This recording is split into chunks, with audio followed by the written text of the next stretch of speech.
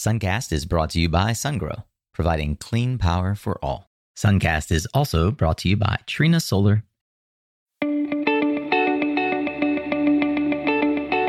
Hey there, Solar Warriors. I'm Nico Johnson, and this is Suncast. Each week, I pull back the veil on the life and business insights of clean tech entrepreneurs building the most noble and impactful companies of our time. I hope what you learn from this conversation is a catalyst for your own growth. So thanks for tuning in, and welcome to our tribe.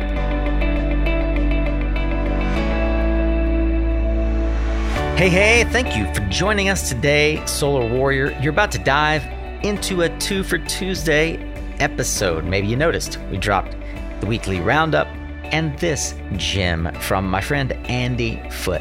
Tuesday episodes are traditionally shorter form content. That's Tactical Tuesdays, content from our mini live events, or maybe our SPI weekly roundup. It's just a bite-sized way that you can learn and grow with us here on Suncast. There usually are 2 shorter episodes like this published, so you've clearly found one of those. And I found today's guest by doing what I do on a regular basis, scrolling through LinkedIn, as I bet many of you do. And one of the folks that I routinely follow on LinkedIn had posted that she'd been interviewed by a LinkedIn guru. The guy's name? Andy Foote. His podcast, Footnotes. We'll talk about that and so much more in how Andy is a professional LinkedIn consultant. I probe his mind so you don't have to. I ask the questions you want to.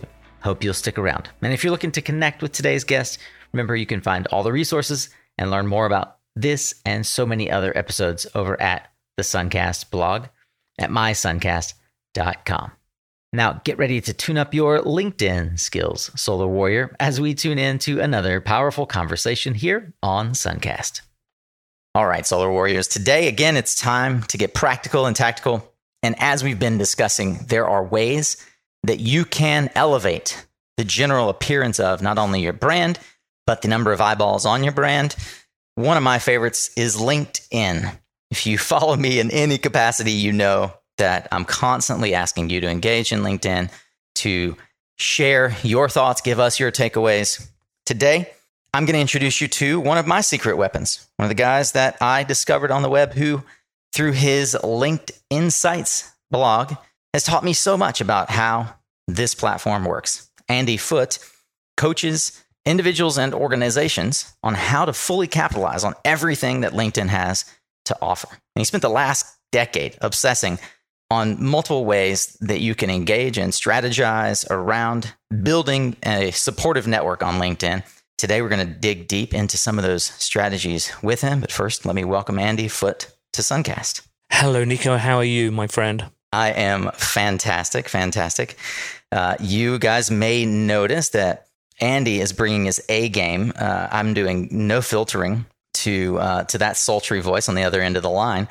And I'll recommend here from the outset a resource that, apart from his Linked Insights blog, is becoming a fast favorite of mine as well. Your now soon-to-be worldwide famous Footnotes podcast. How's that going for you, Andy? I think swimmingly. It's always hard to sell, in the early days, and there is not a lot of data out there that lets me sort of benchmark my success. I did find an article that said, well, if you do X amount of downloads every I think it was 60 days, then you're in this category, and then they would give you a percentage, but nothing for the newbie podcaster. So I can't benchmark. I can't really tell. From the feedback that I'm getting so far, Nico, I seem to be doing okay. Let's put it that way. Yeah, and the advantage that you have that's enviable is a decade of tried and true experience and raving fans on the platform of LinkedIn. So I would imagine that when you reach out, you must have built up about a 500 interview backlog by now. Yeah, so that's I think one of the drivers in putting together a interview show. I never could see myself as someone who would just essentially talk to himself for 40 minutes. That just doesn't seem something that that I could do or would like to do. So the fact that I've got this phenomenally large and phenomenally supportive network on LinkedIn built up over the years makes it very easy for me to put together, my dream guest list, because you start with your buds, the impressives, right? And what I want to get are the people who are not already well known. I want to get the folks that are just super smart. They've got their own followings, but they're not like influencer status. There's little point in me getting those folks on. They don't need me. And frankly, I kind of know their shtick. I know what they're doing. I'm interested in the folks that are below those in terms of the social pecking order on LinkedIn.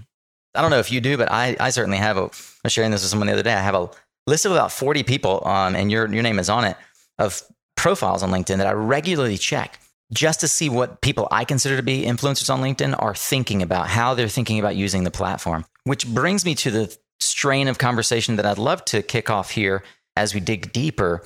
You've authored some of what I think are some very provocative and curious posts about how to use LinkedIn. You've got a decade of experience doing it.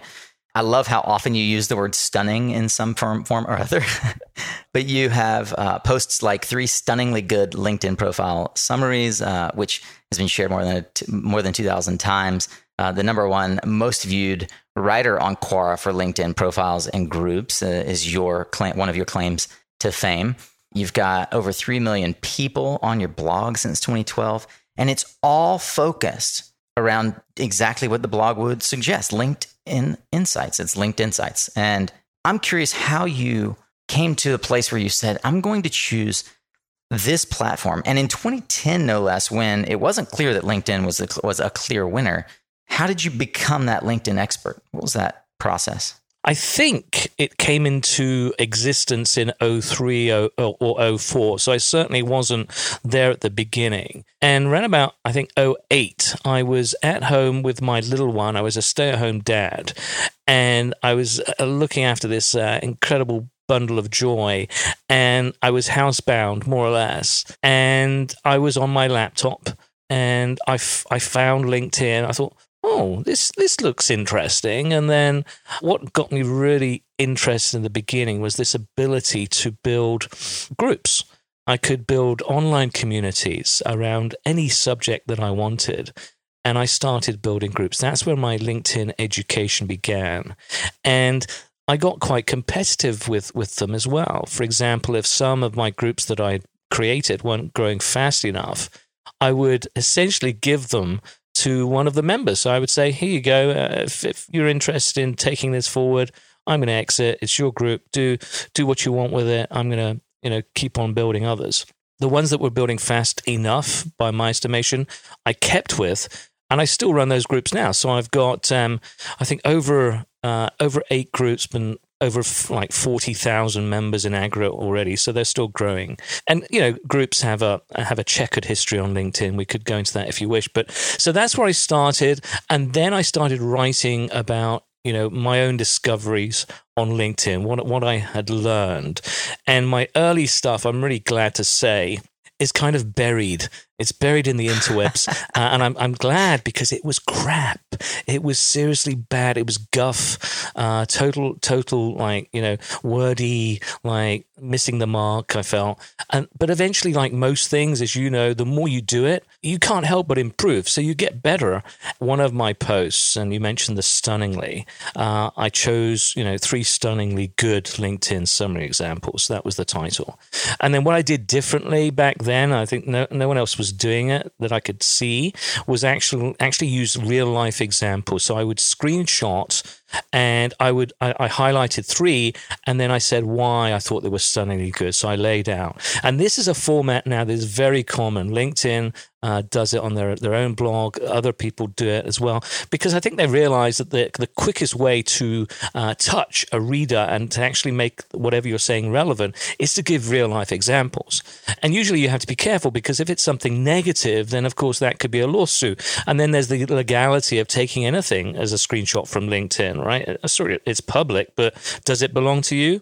Probably not. If someone wanted to create a stink about that, then you could be in hot water. So there was that risk. And then that particular article eventually it landed on the first page for a particular search, LinkedIn summaries or LinkedIn summary examples. And because it landed on the first page, that's when my little blog just spiked and then continued to have this high number of traffic, high volume of traffic. And that then encouraged me to basically recapture lightning with every subsequent post. So that was my goal, right? Every time I wrote, I wanted to create the absolute best I could. And I wanted to figure out, okay, why did that do so well? What can I reiterate? What can I do again?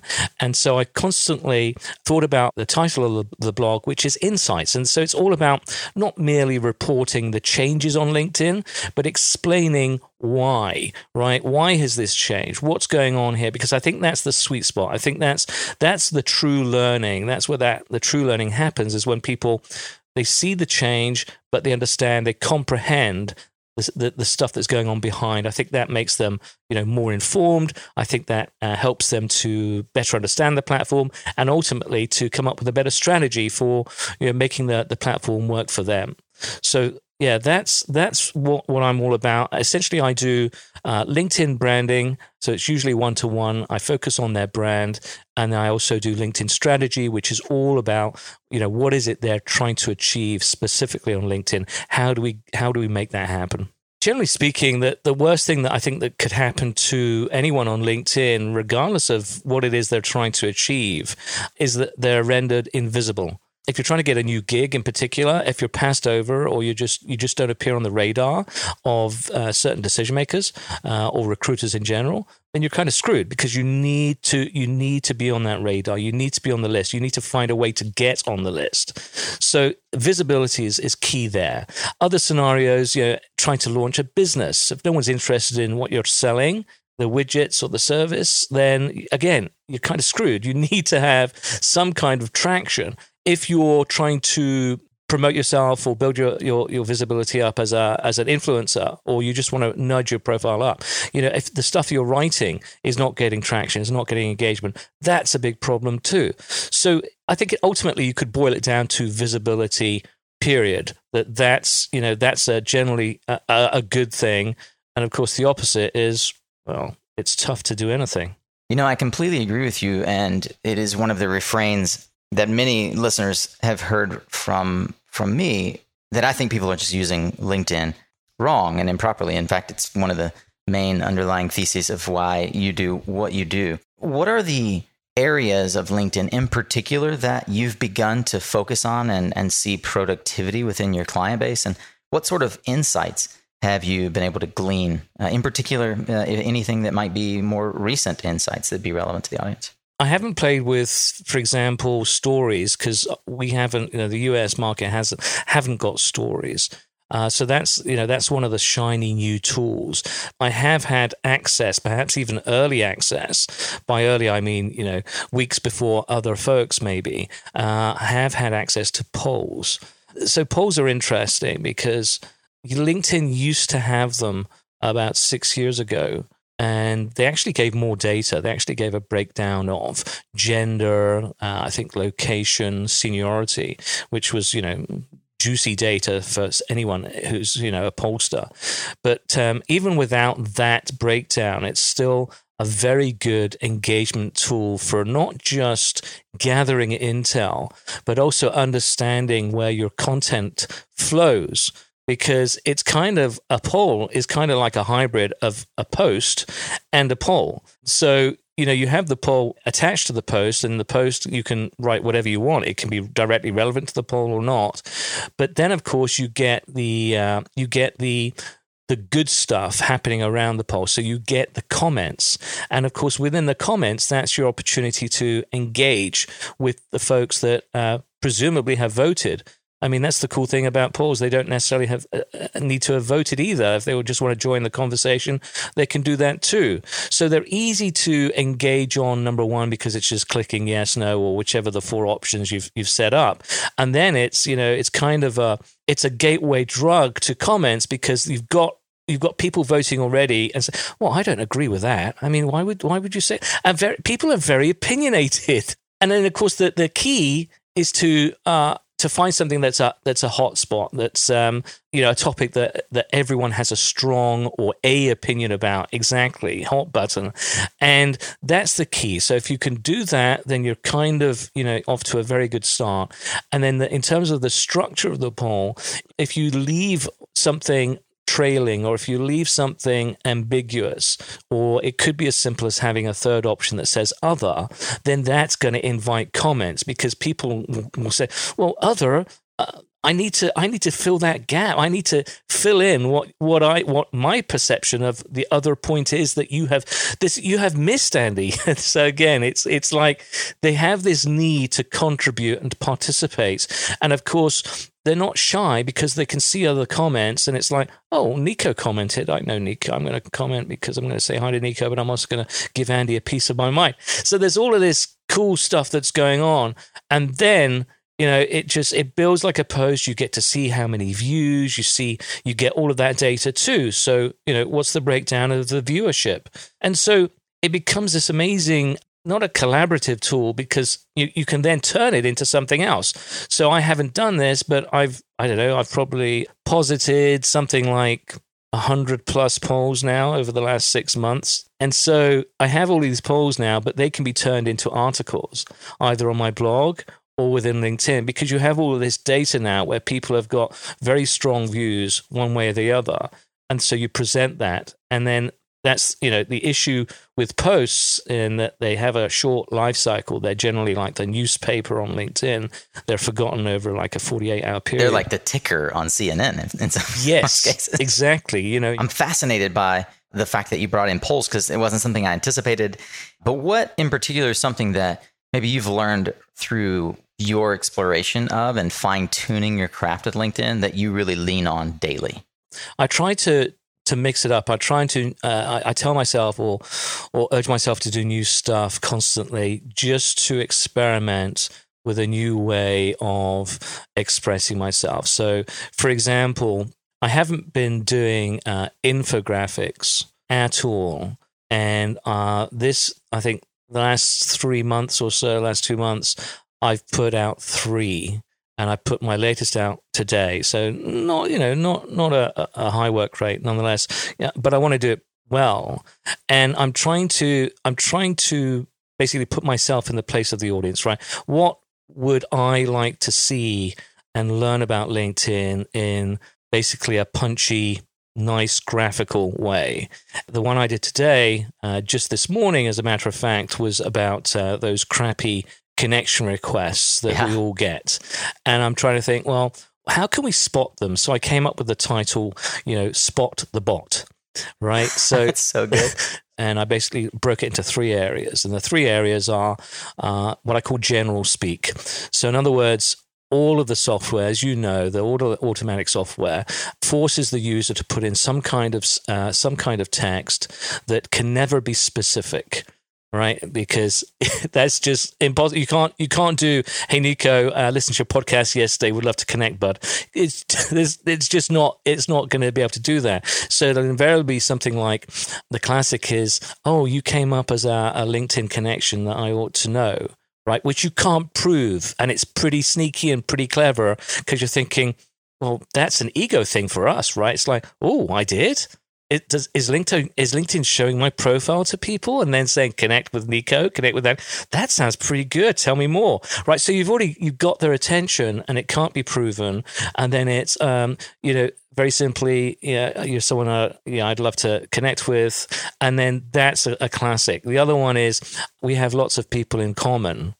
Really? Well, who are they then? Right? Name them. They're never going to name them, because they've sent that to thousands of people literally in the last month.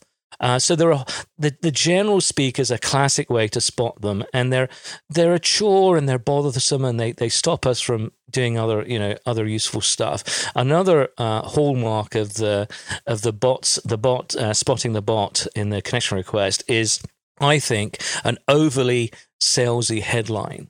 Not always, but most of the time, if someone's trying to sell me something as a coach, and specifically says something like, I can 10x your coach income, even if you're not a bot, I'm not interested. I'm doing pretty well. Thanks very much. So F off, right? And then the other thing which you're doing now, which you couldn't do before, is they're offering a freebie in the connection request itself, right? So hey, here's a link to my ebook.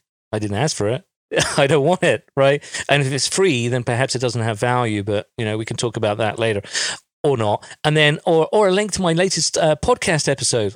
Well, no, I mean, there's millions of podcasts for me to figure out, and choose on my. So there's this like trying to give value, but it's not really value. It's kind of spammy. So those three things I put in this infographic, and to answer your question is I'm mixing it up. I'm trying new ways of presenting, my knowledge and what I know in a way that's hopefully, attractive, interesting, and it's a new ways of sharing knowledge.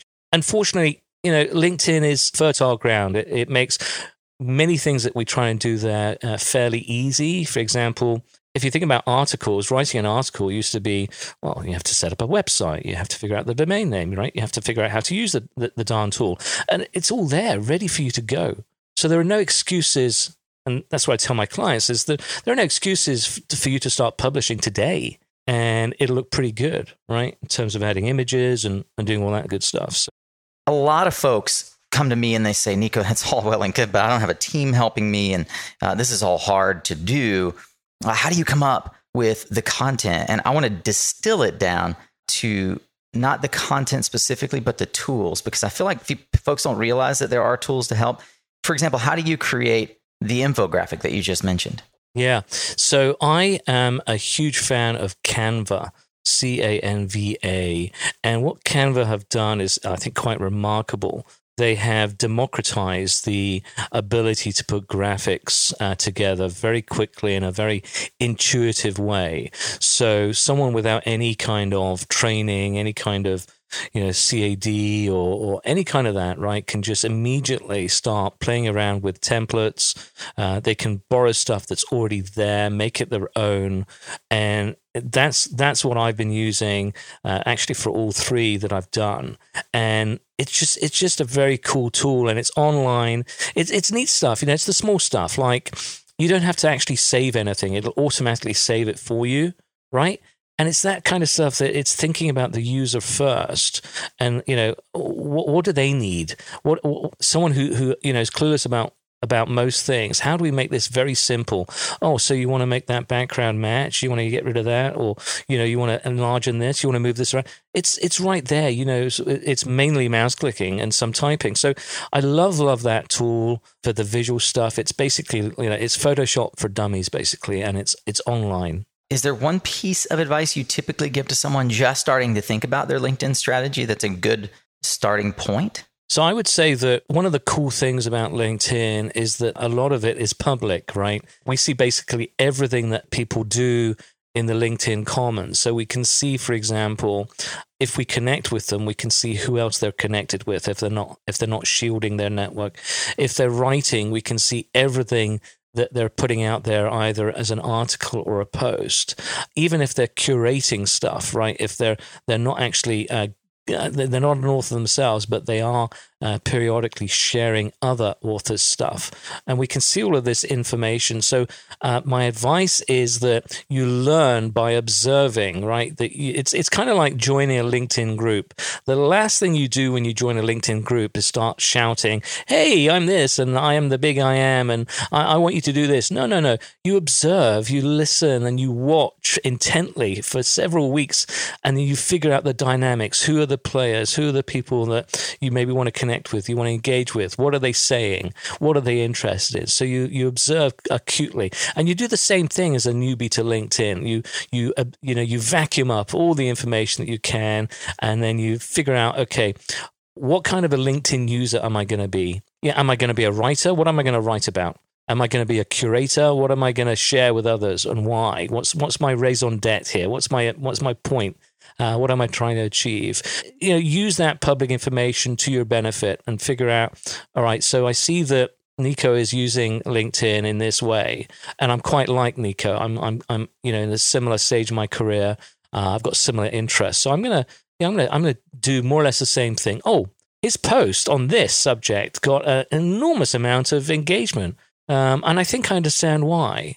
So I'm going to try and I'm not going to copy it. I'm not going to rip off his post, but I'm going to do something, along similar lines and see how far I get. I will say that the one issue, right, the one challenge for people starting off with LinkedIn is that it will take time to build up that fan base. So it's not about the thousands of people that I have in my network that I've built up over the years. That's not important. What's important are the fans, the hardcore fans that turn up every time I put something out there, right? Because without those fans, right, without that fan behavior, I wouldn't get any reach with my posts. So I'm incredibly grateful to the handful of people that basically are there whenever I publish something, and they basically act as their comments and their reactions and their shares act as jet fuel to the LinkedIn algorithm. If it wasn't for those, then I wouldn't get the reach. I wouldn't have the voice on this platform. So that takes time.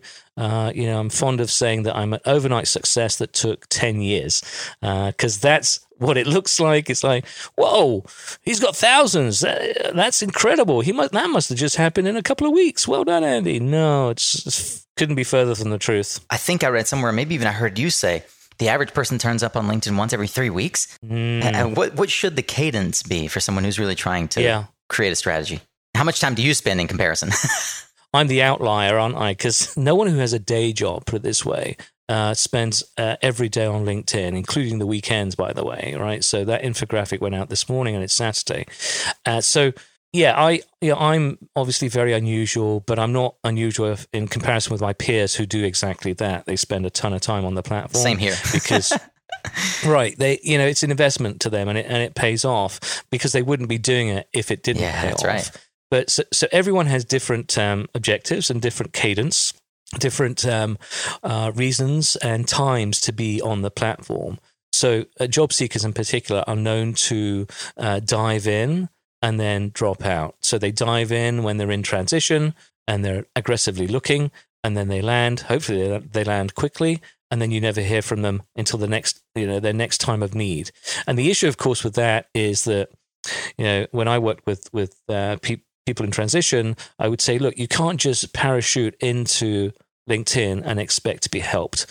You can't say, hey, I'm here now, help me. It's just not going to work, because you're a stranger to them, right? They've not, they've either not heard from you for years, or they don't know you at all. So of course, you need to build up that rapport, and it takes time to do that in an authentic and meaningful way. The other expression is, you dig your well before you're thirsty. So even when you're employed, you're at the day job, you're checking into LinkedIn, and you're making sure that your network is aware of you, that you're basically contributing. You're making some kind of deposit in the social currency sense, and you're not withdrawing. So the more deposits you can make while you're working and you're adding to other people, you're helping them in some way. As soon as someone asks you for help, you help them as much as you can. You build up social capital with them, so much so that when in your time of your need, you can go back to them and say, hey, listen, now is the time. I really need this intro to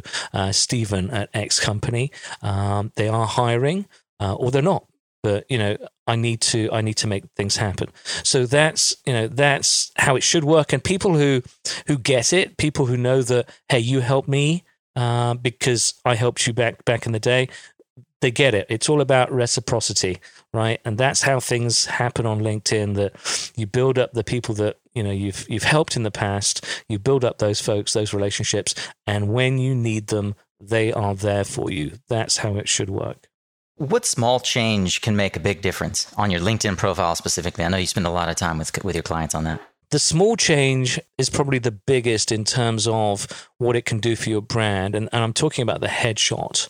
I think the most amount of issues that I see over the years of observing LinkedIn is that people really don't understand, how to best use that circle.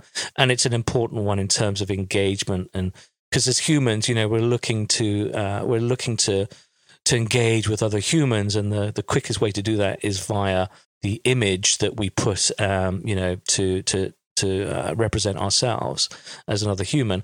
And the headshot, there's usually, not always, but there's usually something that you can improve. And I'll give you an example. Mine for the longest time was this shot of me in the sunshine, squinting. My eyes were squinching, which is a thing. Look it up. Mm-hmm. Squinching makes you look more intelligent. It's a very strange phenomenon. But if you squinch, so slightly close your eyes instead of having your eyes wide open, you are perceived as more intelligent. It's a photographer's trick. So look up squinch, S-Q-I-N-C-H, right? So I was doing that unintentionally because the sun was in my eyes. I was actually next to Big Ben in London. I used this shot for the longest time, and I was in love with the shot because I look, young and healthy and handsome. But then when I started to meet clients and they were double taking and they were going, "Oh, you've changed," then I knew I had to change that headshot because it's not me. It's not me now. So I needed to change that because that's the litmus test. Whenever you walk into a room and the person that you're meeting has never met you and they can't recognize you because your photo is not representative on LinkedIn, then you've got an issue. So it has to be authentic. It has to be current. Number one. Number two. So often I see shitty photographs. They're just bad lighting. They've got weird backgrounds. They're not crystal clear. They're not high res. And I think nowadays most people don't have an excuse because everyone's got a computer in their pocket, potentially with a portrait mode. And you can just keep taking these photos, which cost you nothing, right? They cost you battery, until you find one that's ideal. And you say to your wife or your loved one or someone you trust, "Hey, is this better than this one that I took seconds ago?"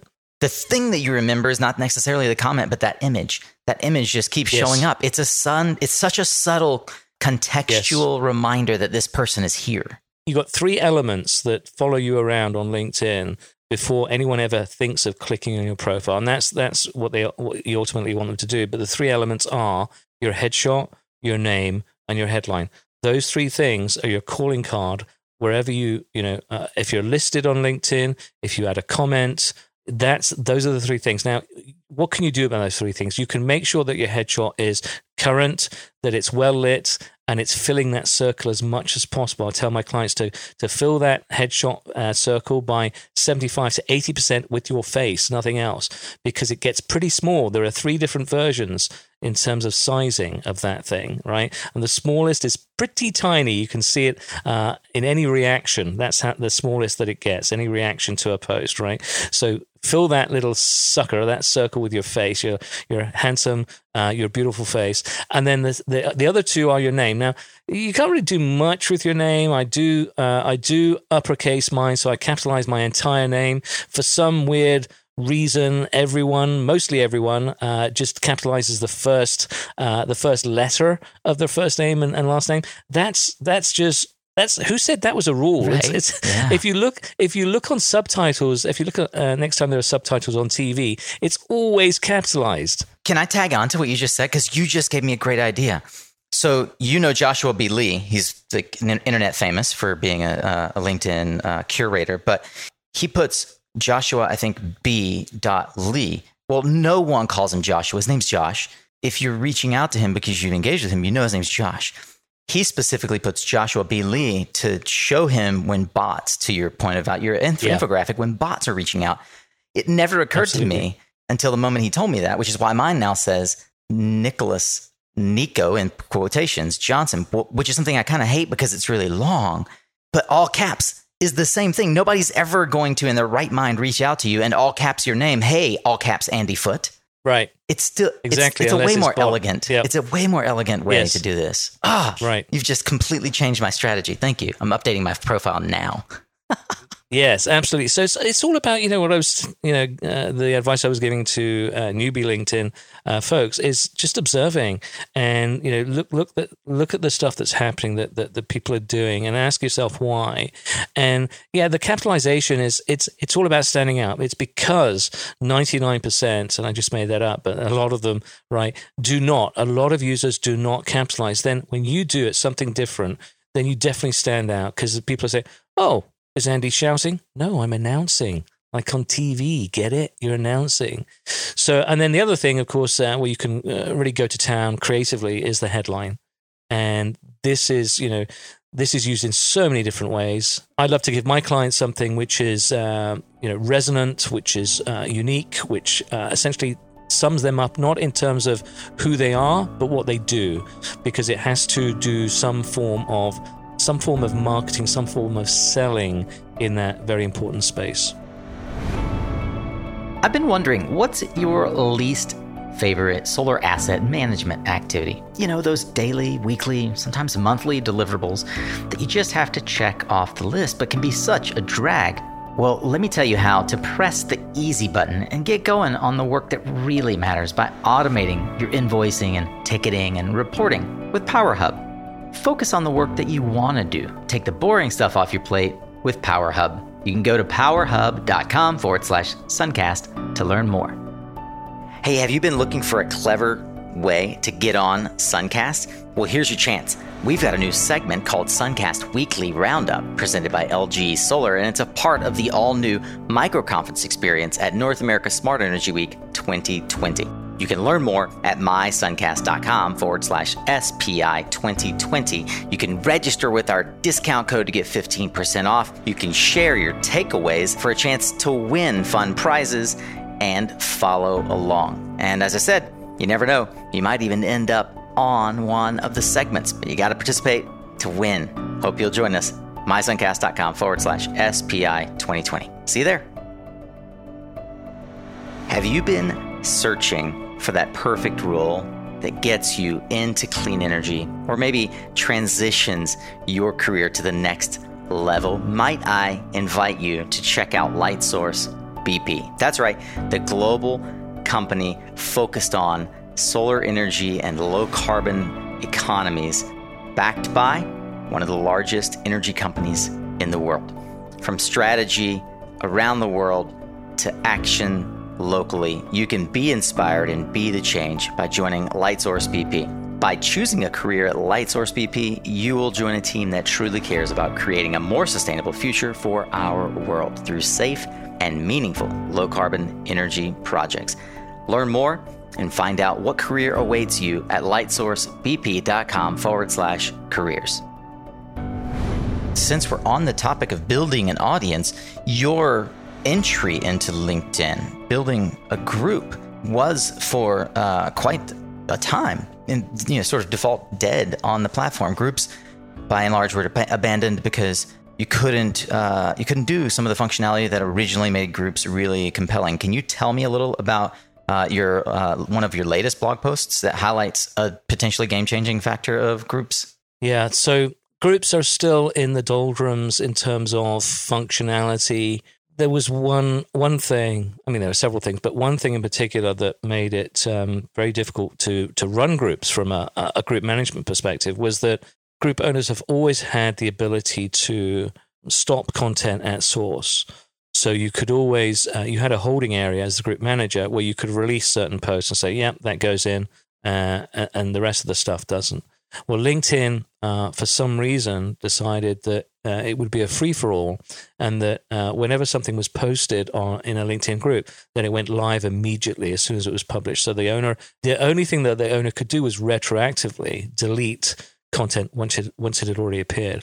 Now, for a large group, that's a problem because you're talking about hundreds of retroactive deletions. And that's changed. Thankfully, LinkedIn have reverted back to the situation where you have them in a feed which only the owner sees, the group owner sees, and then the owner can decide what gets published. So that's a change that it was a bad change, and now it's reverted back to the norm. The other thing that has not reverted back is the announcement. So again, from a group owner's perspective, because my thinking on this, Nico, is that for groups to work properly for everyone, you definitely need to have group owners on board, right? If they're not on board, then they're not going to manage the group, and they're just going to let spam go wild. And that's what LinkedIn groups are known for right now, is that they're a spam fest. And so you need to give group owners some kind of incentive to be a good manager, to run a healthy, and whatever a healthy group looks like.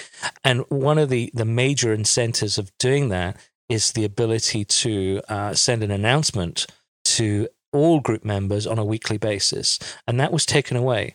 And it was replaced by something, again, which, is algorithm regulated, which is recommended by the group owner. Now, recommended by is not the announcement. Recommended by is merely, to put it in perspective, when a group owner pins something or pushes something out as recommended by, it'll a fraction of the group will see it. So it's no comparison to the announcement, where the announcement would basically pretty much send it to everyone. It's still not ideal. And then the bigger picture with groups is that it's the scrolling thing. And it's like LinkedIn has this love of scrolling, and I think we know why they do it. It's because they need people on the platform spending as much time on the platform. If it was efficient, if it was an efficient use of our time where we're in and we're out, then LinkedIn can't serve us ads, or so they need it to be sticky, and that's why we've got the endless scrolling. Everything is a scroll on LinkedIn. Everything is multiple clicks away, and that's what LinkedIn Groups suffers from. If I compare it with, for example, Facebook groups, which are a joy to run in comparison. Do you see a particular type of content that is dominating right now in the algorithms that's getting attention? I see a lot of variety. I see a lot of people trying different things. So I see infographics, certainly. I see video still. A lot of people are doing video, native and pulling it in from somewhere else. Text is always there. So I'm still seeing a lot of text only. And what I wish LinkedIn would do more of, Nico, is a shared interest, love of ours, which is podcasting. Because the problem with dropping a link, any kind of link, in fact, but not just a link to your latest podcast, is that how is that going to work? Because you're saying, here's my latest podcast episode, check it out. So go leave the platform. They're going to bounce. Yeah, they're going to bounce immediately. And are they going to come back? Are they going to come back to that post, which was basically announcing? Have you tried Headliner so that you can embed audio? I get a fair amount of engagement when I do a Headliner embed. I have tried that, and I've just started to do that. And I think it's good. I think it helps, but I don't think it overcomes the basic issue, which is, will they come back? Right? Will they come back? And one of the ways to overcome that is by embedding the entire podcast there, right? Where and LinkedIn can figure this out. I think they do it for their own podcast. I think they drop the whole episode right there in LinkedIn. I think it's called Hello Monday, and so they can do it. And I think the functionality is there, but for some reason, there's no love for podcasters because everything else gets to go in there, right? There's no limits. There are no technical limits, at least, to do that. But to answer your question, I don't think there's anything which is dominating. I see a lot of variety. The big question for me is whether LinkedIn Live becomes this universally rolled out thing. And of course, then I do worry about the technical side of things. What about tagging people? Whenever you tag someone, you just got to be absolutely confident that they are going to respond. I'm not going to tag you unless I'm really, really confident that you are going to welcome that and you're going to act on it, and you're going to ideally going to come back and say, thanks for tagging me, Andy. Here's what I think on this, and I appreciate it, blah, blah, blah. Now, if that doesn't happen, then we're talking about negative signaling to the algorithm. So there's positive signaling, right, which is, yep, you respond, you apparently don't mind being tagged. But if someone who does mind, they can detag themselves, number one.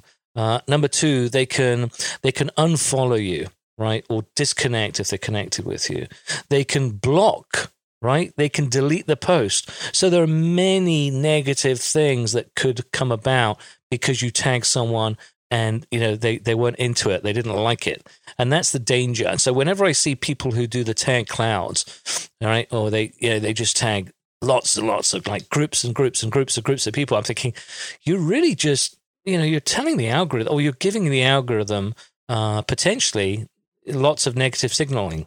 Because not all of those people are going to love it. I just the law of numbers basically means that you are running the risk of getting, negative reactions. So I generally tag people if they're directly involved in the content. Usually it's, hey, thanks to such and such for giving me the heads up on this. And, I want to acknowledge that. So I want to give them credit. I will never tag, even if I think it's relevant to certain parties, I won't do that because I'm expecting and hoping for organic. And that's even in like absent the post, even tagging maybe in the first comment, you won't do it. Yeah, I won't do it. I mean, like I say, if it's directly relevant, then there'll be the folks that will be in the post. I'll shout them out. I'll give them shout outs to the post itself. But to me, it's kind of needy and it's kind of gaming. To me, it's gaming the system. Just the way that I do it. It's not wrong, if you're going to tag 2 or 3 people. And again, if you're confident that they're interested, they're into it, then, why not? But there are some folks who do this, and they don't just do that. They also like their own comments. Not only do they like their own comments, they like their own posts. And if they have a company page, they will go into their company page and then start liking their own comments with their own company page.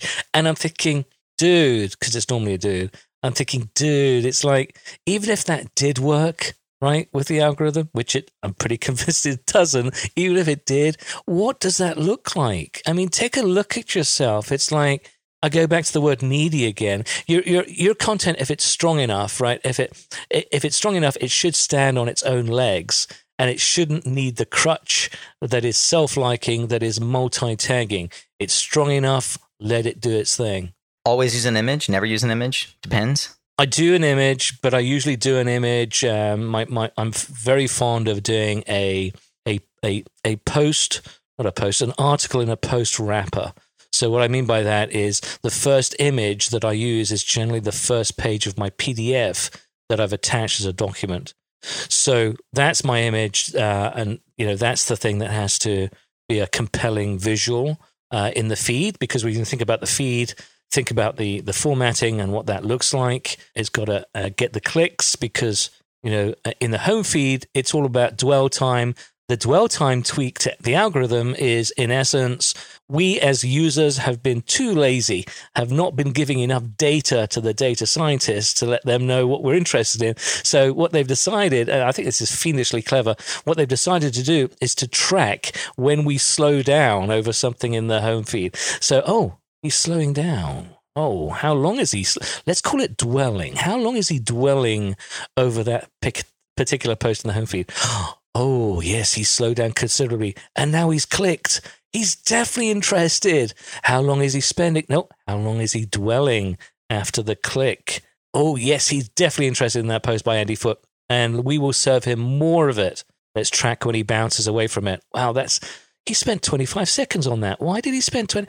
Oh, it's because Andy's added a long-ass document post with six plus pages to the document post. So it's clever, isn't it? Because we are not training the home feed. Evidently, that's not happening. So LinkedIn data scientists come up with the dwell time tweak, which is good for us as users, because if it works, and I'm hearing that it is working because we're getting served more relevant stuff in our content.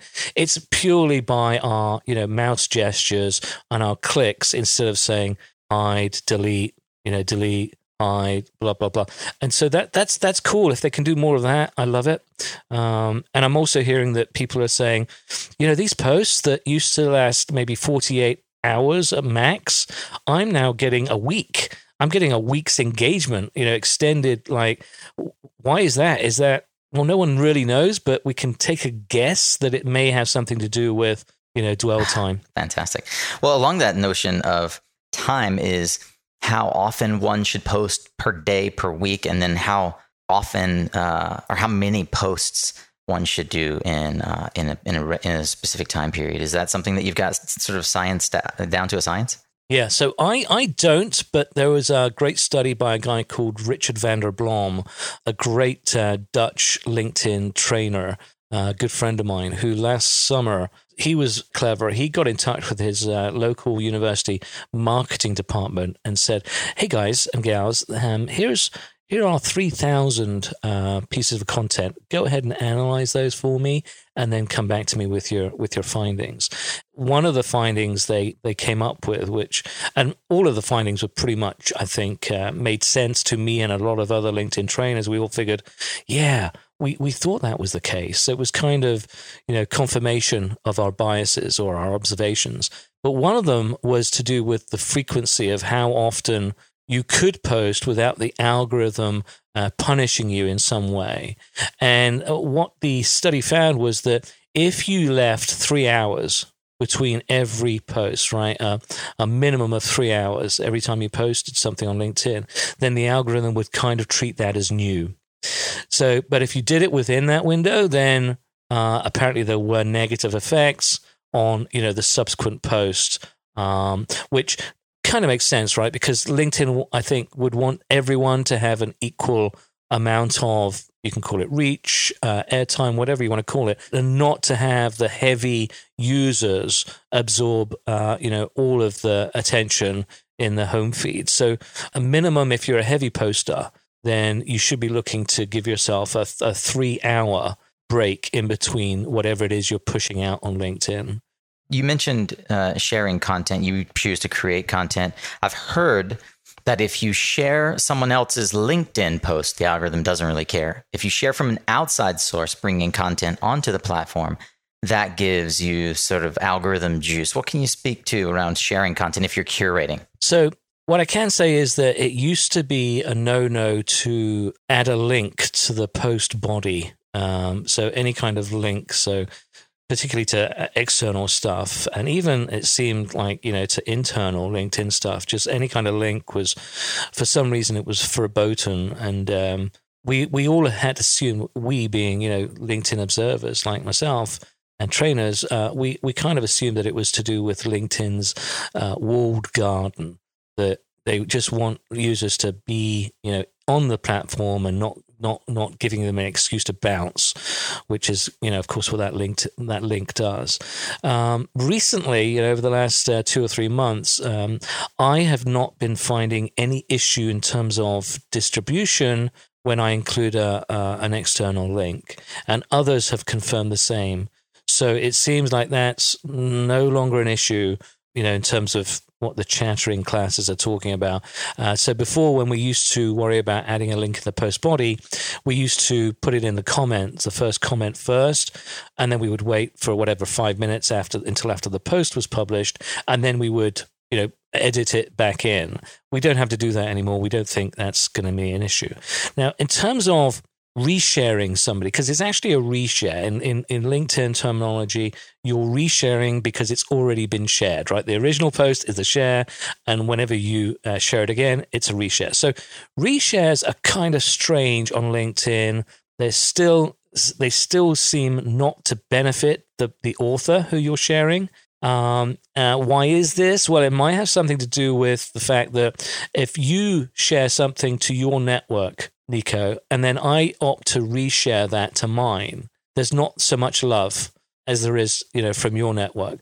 There's a lack of love, interest in that reshare in my network. It might be because why is Andy sharing this? Who is this Nico guy?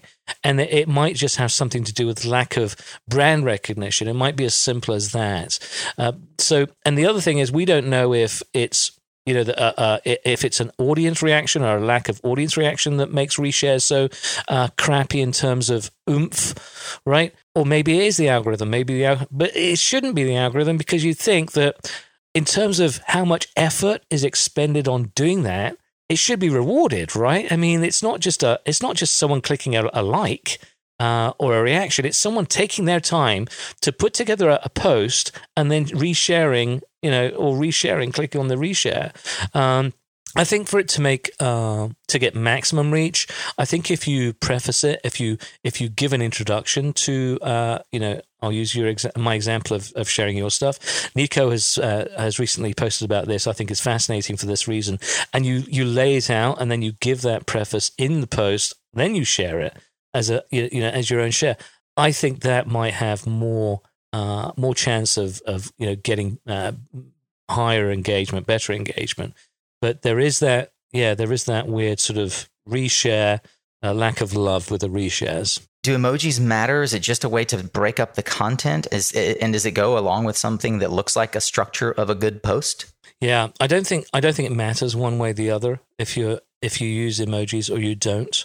I know that a lot of the folks who use them are convinced that it helps with readability. I'm a purist in that sense, so you'll never see me using emojis in any of my posts. In fact, one post I put out, I think it was a couple of years ago, I said, if anyone ever sees me using an emoji in any of my writing, any of my posts, please report my profile as being hacked. Because I just will never do it. And I hesitate using the word juvenile. It's just like, again, it's if your content is strong enough, then you don't need any bells and whistles. You don't need anything to stand out.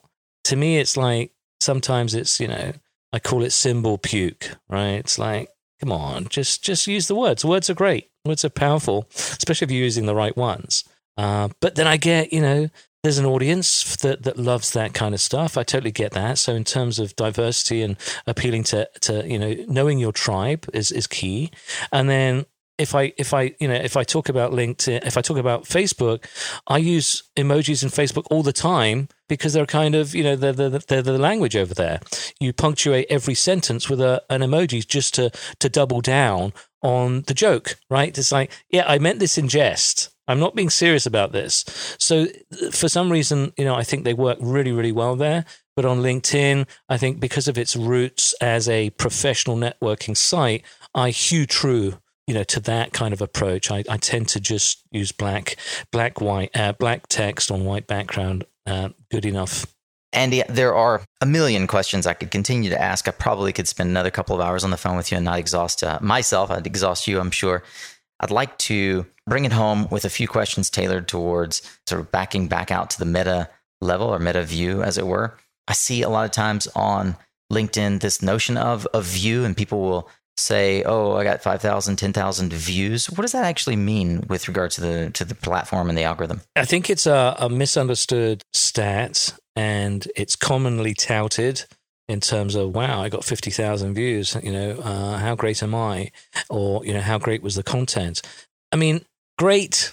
Yeah, maybe it's an indicator, right? Because you don't normally get 50,000 views without getting a decent amount of reactions and comments.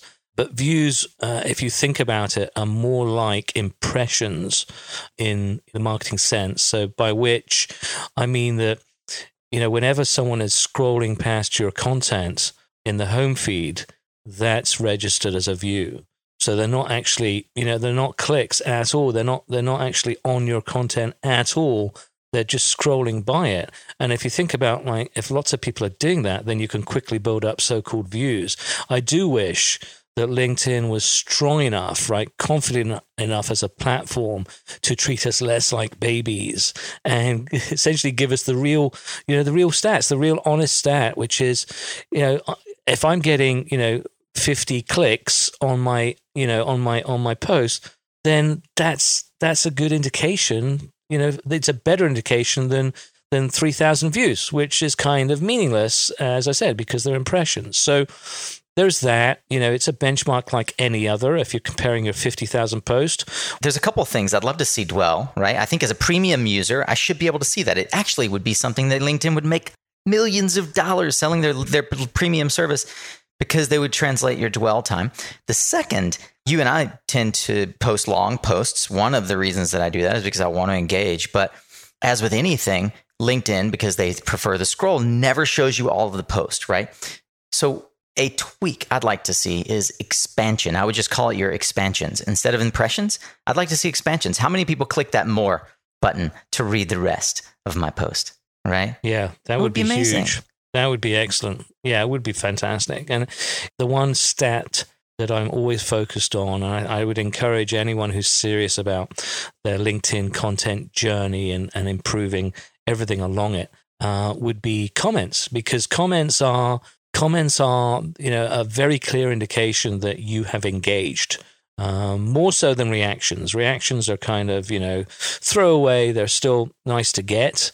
Even with the extended rays of what exactly they are saying to you on the post, but comments you cannot beat in terms of honest to goodness engagement. And not only that, no one says, "Hey, Nico, thanks for supporting my post. Thank you for being inquisitive about my post." No one does that, right? But what they do is respond to comments. They always, and they should, they always should dive in and have that ability to actually have discourse with the person who's taken their precious time to comment. That's where the good stuff's happening. That's actually community and coalescing around content via comments are the new LinkedIn groups. That's where the good stuff's happening.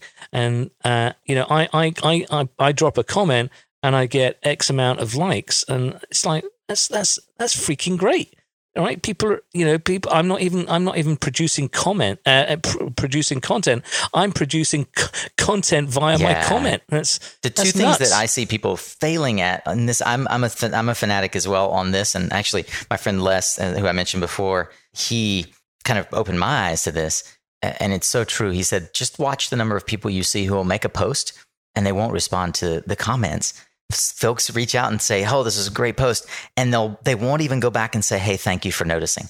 It's so simple. And actually, there's a timing that we've noticed is that if you respond within the first hour and you like their comment and you respond to their comment, we've got data on this now. So if you do that within the first hour and then within the first 3 hours, as you pointed out, you'll see massive view count increase because LinkedIn goes, "Oh, wait, you're here to create community. I see you made this post. It got views. People commented and you thanked them for showing up. Okay, we'll show it to other people and let's see if this happens again."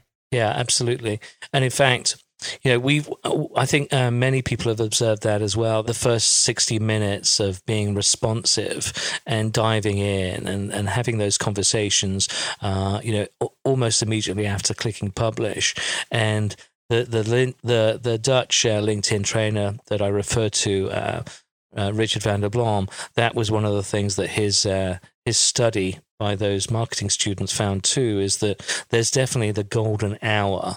That any kind of engagement which is two-way, right, between the author and the fans or the commenters is a very strong signal that this content is worthy of further distribution, because that's what the algorithm is doing. It's relatively dumb in that it needs to keep testing. It needs to keep checking itself, right? It's like, okay, is it still interesting? Let's show it to 10 people. Oh, seems like it's still interesting. Let's show it to another 40 people.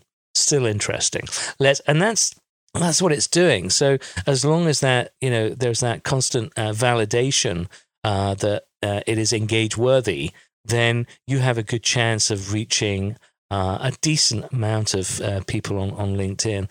But the posts that go viral, you may have noticed this too, are the posts that LinkedIn has basically plucked. LinkedIn editors have basically plucked out of the hundreds of thousands of posts that are on the platform every day. And these are the worthy ones in terms of the LinkedIn editor's eyes. And they're invariably a story about someone doing well or doing well by others. And it's usually couched in career terms, right? So it's always a professional subject. I saw one the other day, took a screenshot, and it was how someone was talking. I think it was about entrepreneurialism. That it was a sob story. It was a sad thing that they started out with, but they did something. They just did something well or consistently, and then there was this massive payoff, massive reward. That's not always the structure. And then it got thousands upon thousands of reactions and thousands of comments, and that's the so-called hyper popular post. First of all, if folks wanted to reach out to you, obviously there's LinkedIn. Is there any other resource in particular that you would point folks to that would help the Suncast tribe be better, do better, show up better? Yeah, so I would definitely seek me out on LinkedIn. And use if you wish to connect with me, just use the code word Nico. The other place that you can definitely find me is Linked Insights, not LinkedIn Insights. my website. And then, yeah, sure. If you're into podcasts, then please do check out my own Footnotes podcast, foot with an E dash notes podcast. Yeah. Andy Foote is the creator, curator, chief architect, content officer at linkedinsights.com. And also, as he just mentioned, and we've brought up a couple of times on this episode, the new and extraordinarily well done podcast, Footnotes with an E, Footnotes. I encourage you all to check it out. And I thank one more time with a hat tip and a kind nod, my new friend, Andy Foote, for the time that you've spent with us today, Andy. Such a joy. Thanks, Nico. Likewise. All right, Solar Warriors. Well, that was a fun foray into the world of LinkedIn, a place that you and I perhaps have met. Maybe we've shared a post together. Maybe we've exchanged comments and a like or a round of applause. Maybe you've answered one of our polls. However you've engaged, I appreciate you, and I appreciate that you've made it through the end of this episode. And Andy Foote, if you're listening to this, I appreciate you too, my friend. I learned so much from you, and I look forward to all the different ways that I get to observe and learn from you, not only through LinkedIn, but in the real world and on your Footnotes podcast. Thank you, sir. Well, I hope that you'll check out our other 2 for Tuesday if you didn't already, and that is our weekly roundup from last week's Solar Power International Conference. We're doing a live version of that this coming Friday at 4:30 p.m. to round out the 7 weeks of micro conferences. I hope you'll join us there. You can learn more at mysuncast.com/SPI 2020. And of course, this Thursday, as always, we'll have a long form interview. And this one is a doozy with Arch Rao of Span.io. Arch and I go down the rabbit hole of how he raised his latest round of funding just before the pandemic, and how have they grown since that wonderful occasion. Well, speaking of wonderful occasions, it's been a joy to have you here. If you're on Spotify or iTunes, I'd so appreciate that you would share the love that you have for this show with others through a rating and a review. A special thanks once again to our sponsors who help make this podcast possible. You can learn more about them at mysuncast.com/sponsor. Follow the links there to get any of the offers that you've heard discussed here today. Remember, you are what you listen to. Thanks again for showing up, Solar Warrior. It is half the battle.